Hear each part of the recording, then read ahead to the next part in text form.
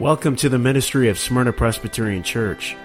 Founded in 1914, Smyrna Presbyterian Church believes in the Bible as the Word of God, and so desires to preach, teach, pray, and sing that Word so as to know Christ and make Him known in our community, country, and world. We invite you to join us in that mission. Worship services are every Sunday at 11 a.m. and 6 p.m. Here now is our pastor, the Reverend Joel Smith. Mark chapter 15, beginning in verse 33, the Apostles' Creed confesses that Jesus Christ was crucified, died, and was buried. Last week we looked at His crucifixion. Today we will look at His death, and Lord willing, next week we will look at His burial. Let us begin reading in verse 33. And when the 6th hour had come, there was darkness over the whole land, until the 9th hour. And at the 9th hour, Jesus cried with a loud voice, Eloi, Eloi, lama sabachthani, which means, my God, why have you forsaken me?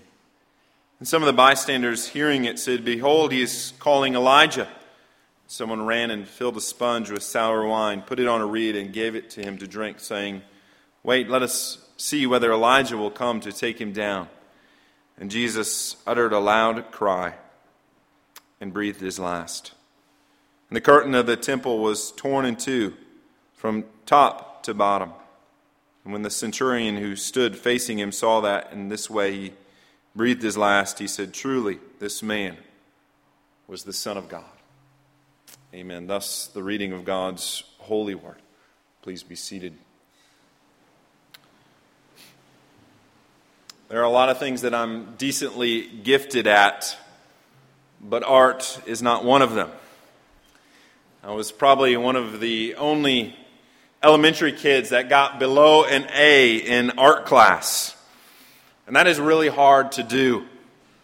Generally, if you show up and do a decent job, you will get an A by the art teacher. But for the art teacher to give me an A would have been a travesty to the grading system as a whole. I really believe that I was that bad and still am. So I'm not an artist or artistic, but I admire people that are. And there's many in this congregation that are very skilled as artists.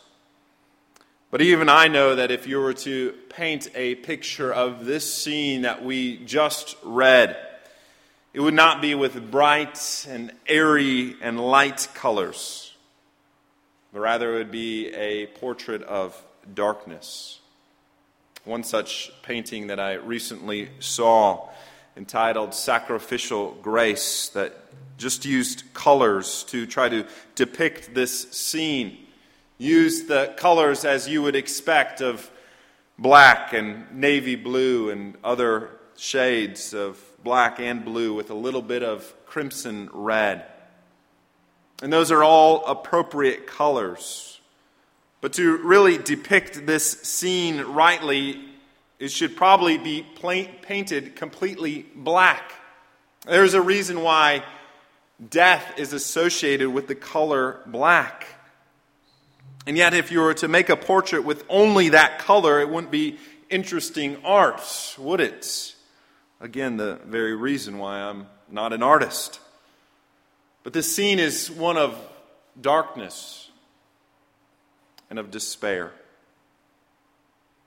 with the whole land being covered in darkness. And darkness ultimately is the absence of something, isn't it? It's the absence of light. But light is not the only thing that is absent in this picture, in this passage. You have the absence of the Father's presence. And ultimately, you have the absence of life with the death of our Lord. And so darkness and gloom portrays this scene rightly. But at the very end, even with the death of Jesus, we see just a glimmer, the first dawn of light, as it were, a glimmer of hope. Because this absence brings about a presence. A special presence thus far unknown to mankind, given here in and through the death of our Lord. And so we'll look at this passage just under those two simple points: absence and then second, presence. But first, we see the absence. Last week we looked at the torture and the abuse and the humiliation of the cross, leading up to this moment, the death of Jesus. As I said before, and we'll say again, there is no more important event in history than what takes place in this passage. This is the supreme event. This is the hinge upon which all of eternity turns. So it is upon us to give our full and reverential attentiveness and thoughtfulness to it. Indeed, this is a sacred text. This is hallowed ground upon which we walk. With the drops of blood that our Lord shed. And as I said before, as Jesus hangs upon the cross, there are three absences. And the first is the absence of light. And you notice that there in verse 33, and when the 6th hour had come, there was darkness over the whole land until the 9th hour. The 6th hour would have been 12 noon, high noon as we call it, when the sun is in its highest point of its orbit. And yet on this day there was no sun, there was no light, there was only darkness. And it's not as if it was just a cloudy or a shady day. Notice the complete absence of light. All of us experienced something similar of this just a few months ago at the solar eclipse. And we had here a partial eclipse, but there were places farther north that experienced a total eclipse. But even that total eclipse was only for a moment. This was for 3 hours, from the 6th hour to the 9th hour, or from 12 noon to approximately 3 p.m. And so what did this sign of darkness represent?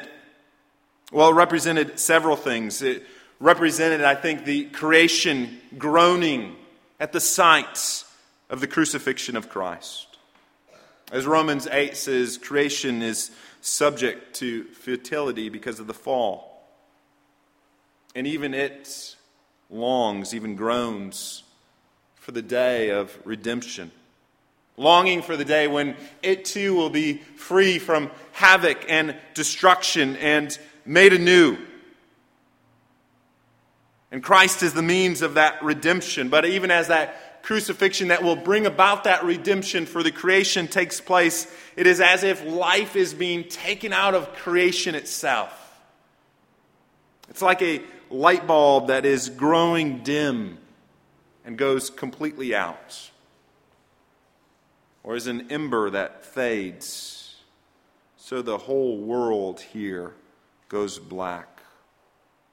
That sun that represents life to creation hides its face, as it were, from the horrific sight of its maker being crucified there upon the cross. And this darkness also represents that the true light, the light of the world, is being put to death. You remember how John puts it in his prologue to his gospel: the true light which enlightens everyone was coming into the world. But then it goes on to say he came to his own, but his own did not receive him. You see what John is saying there? He's saying that the light, Jesus, the true light of the world, the one that came to enlighten everyone, came to his own, but his own not only did not receive him, but they crucified him, as we see here. And so this darkness represents the true evil of this event, the wickedness of crucifying the Messiah, the slaying of the King. That the only man not worthy of death is now being put to death. And so this darkness, again, represents the darkness of the human heart and mind. If it were not for the grace and mercy of God, sin would utterly destroy the world and we would destroy each other. The only reason why we're still here is because of God's mercy upon us. And so if you ever think that the sin of Adam or even your sin is really not that big a deal, then I would challenge you to meditate upon the cross again. To meditate upon this scene. As the hymn writer puts it so eloquently, ye who think of sin but lightly, nor suppose the evil great, here, talking about the cross, may view its nature rightly. Here its guilt you may estimate. That it's here that we see the true nature of evil. That this darkness is not just metaphorically dark, but it is literally dark. The darkness is literally displayed as the sun ceases to shine, as the light of the world is being put to death. And so we have the absence of light. Second, we see the absence of the presence of God. That is the second void here. And we see it as the Son being forsaken by the Father. And we find these words of Christ, the only words that Mark records of Jesus on the cross. We know from the other Gospels that there were other things that were said, but for Mark, these are the only words that he records. And he records them in Aramaic so that we may have the full effect of them. Eloi, Eloi, lama sabachthani. My God, why have you forsaken me?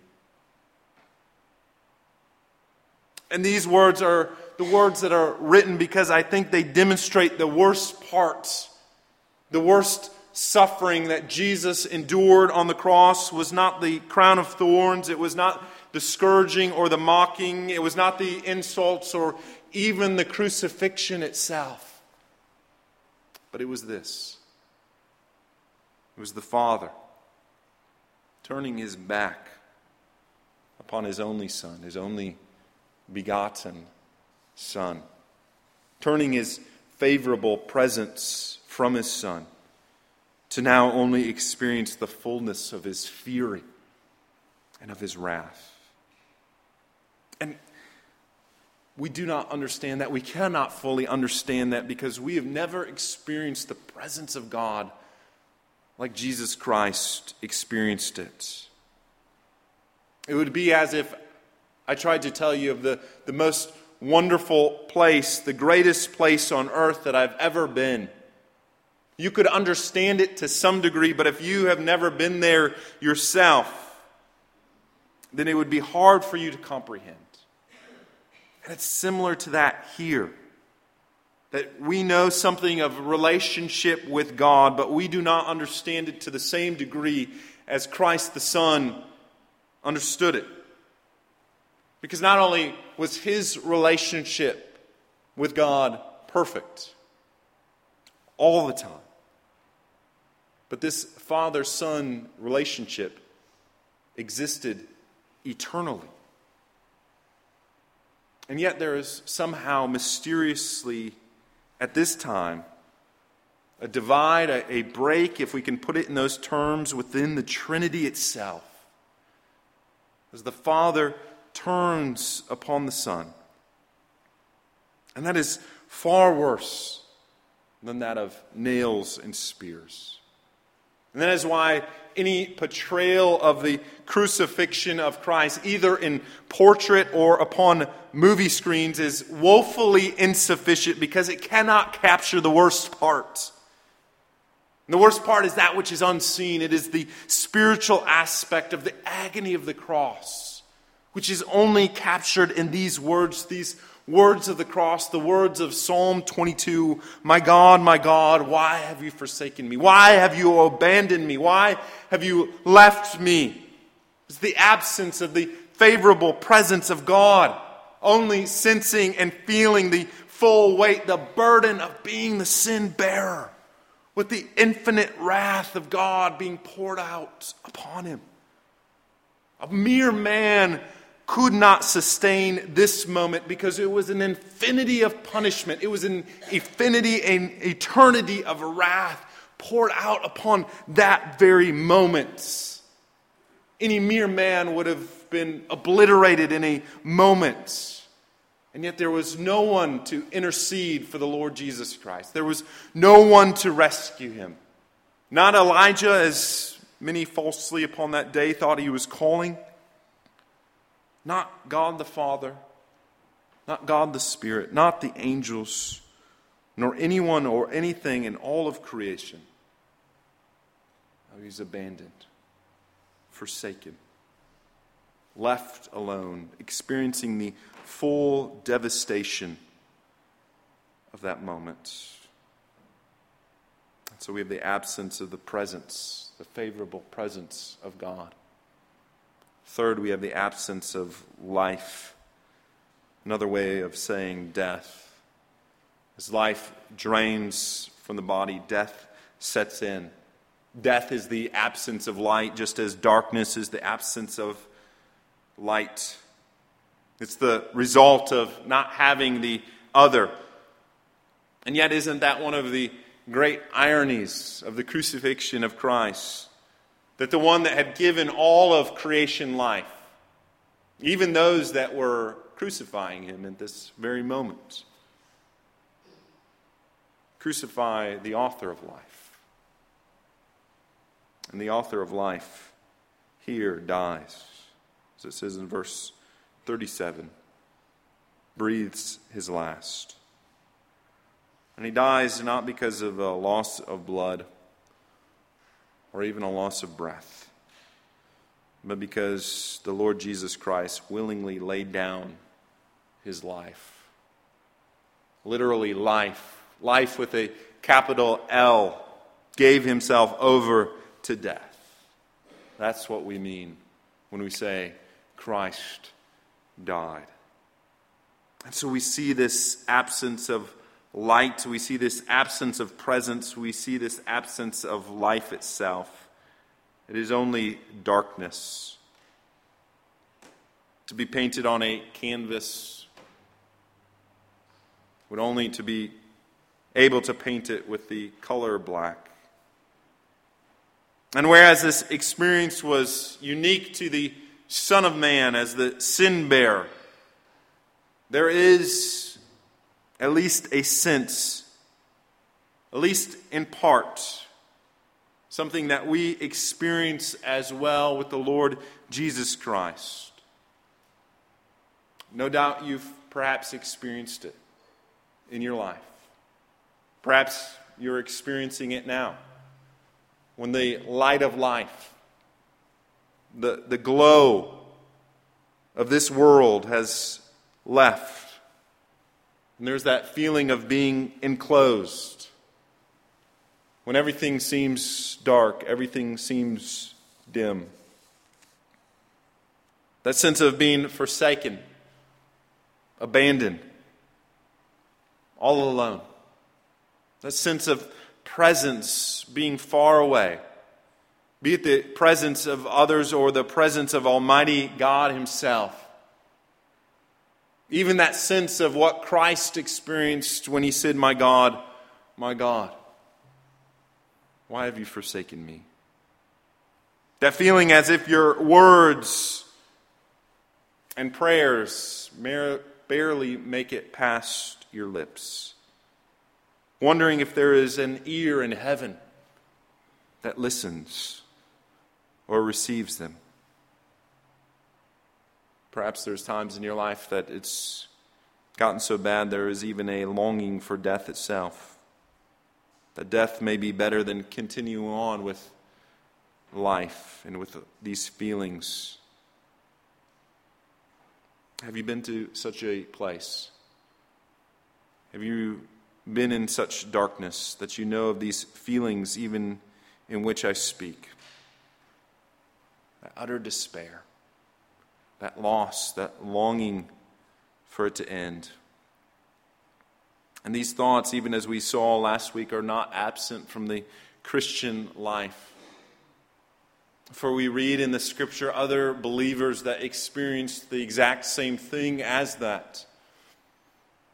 I love the honesty of the Psalms and of the Psalter. And there is a psalm in the Psalm book, Psalm 88, which is called the dark horse of the Psalter. And it goes like this: O Lord God, I cry out day and night before you. Let my prayers come before you. Incline your ear to my cry, for my soul is full of troubles. My life draws near to the grave. I'm counted among those who go down to the pit. I'm a man who has no strength, like those that one sets loose among the dead, like the slain that lie in the grave, like those that have been remembered no more. And it ends this way: my only companion is the darkness. And you might read such a psalm and you think, should that be in the Bible? That's not positive. That's not uplifting. That is dark and melancholy. And the answer is yes. It demonstrates the honesty and the raw emotions that a true believer feels. That sense of, is there any hope? And there are times that we experience this. There's times that you've experienced this. These are thoughts, to be honest with you, that I have thought myself. Even recently, struggling with the things that myself and my family have been going through. And the health of my wife. And no doubt you've experienced such things and such times as well. And you wonder, is there any hope? Is there any light? Well, I tell you this day, the hope is found here in this passage. It's found in the death of the Son of God. That as the author of life breathes his last, we experience something that we can experience nowhere else than right here. And we experience it and understand it again only in parts. As I said before, we have a sense of what Christ experienced, but we do not understand the full depth, nor could we. Because what Christ experienced here at the cross and upon his death was hell itself. Not metaphorically hell, but literal hell. Because what is hell? If we were to describe it, we would describe it as we described it here, with the absence of light, the absence of the favorable presence of God, the absence of life itself. It's essentially the absence of God, the absence of his kindness, the absence of his mercy, all of which Christ took and endured and did so for us, so that we would never have to. Because yes, there are in times that we experience in this life when we feel like we are going through hell. And it can be bad, and I do not want to diminish it for a second. But even at its very worst, it's only metaphorically hell and not literal hell. Why? Because Christ has already done that for us. And he did it here. And so if you are in Christ this morning, here is the good news that even in the bleakest of moments, you will never experience hell. In this life, and especially not in the next. That you will never be without God. You will never be without his grace and mercy. That Christ experienced the absence so that we can experience what we see. Second here, then, the presence of Almighty God. And that is the gleam of light. In this portrait of darkness, this is the streak of light that comes through. And we see it here symbolically as it takes place in the 38th verse. That the curtain of the temple was torn in two from top to bottom. That curtain, that veil that separated mankind from the presence of God, as it was displayed and contained in the temple, was done away with. That which was there to keep one out now beckons for all to come in. To come into the full presence of God. To experience God only as those in the Old Testament that were high priest experienced, and only that on the Day of Atonement, going into the Holy of Holies. Because of what Christ did, because of His atonement, we now enter into the full presence of God. This moment and for all of eternity. And as we do so, we enter into that light. We enter into the truth. We enter into the source of truth, which is the Lord Jesus Christ itself. And we leave the darkness of this world. We leave the deception of this world. We leave the darkness and deception of our own sin, and we walk in the light, even as He is in the light. As we walk in the newness of this truth and light. And we enter into this favorable presence of God. And we enter into this new special relationship that we could not experience apart from Christ. That Jesus Christ was forsaken and abandoned so that we will never be. Tim Keller, fellow PCA pastor, writes this. This is the only time in all of the Gospels where Christ prays to God but doesn't call Him Father. Instead, He says, my God, why have you forsaken me?" And Keller goes on to say, Jesus lost His relationship with the Father so that we may have a relationship with God as our Father. So that we can go to Him in prayer, praying, "Our Father, who art in heaven." We have that special relationship like Christ had. That father-son, that father-daughter relationship with God because Christ was forsaken on the cross. And just as you would never forget your child or your grandchild, then how much more will God not forget us in all of life and even in death? And that is what we enter into as well. Not only the light, not only the presence of God, but we enter into life. As Jesus says, "I have come that you may have life and even more abundantly." That the Christian will never die.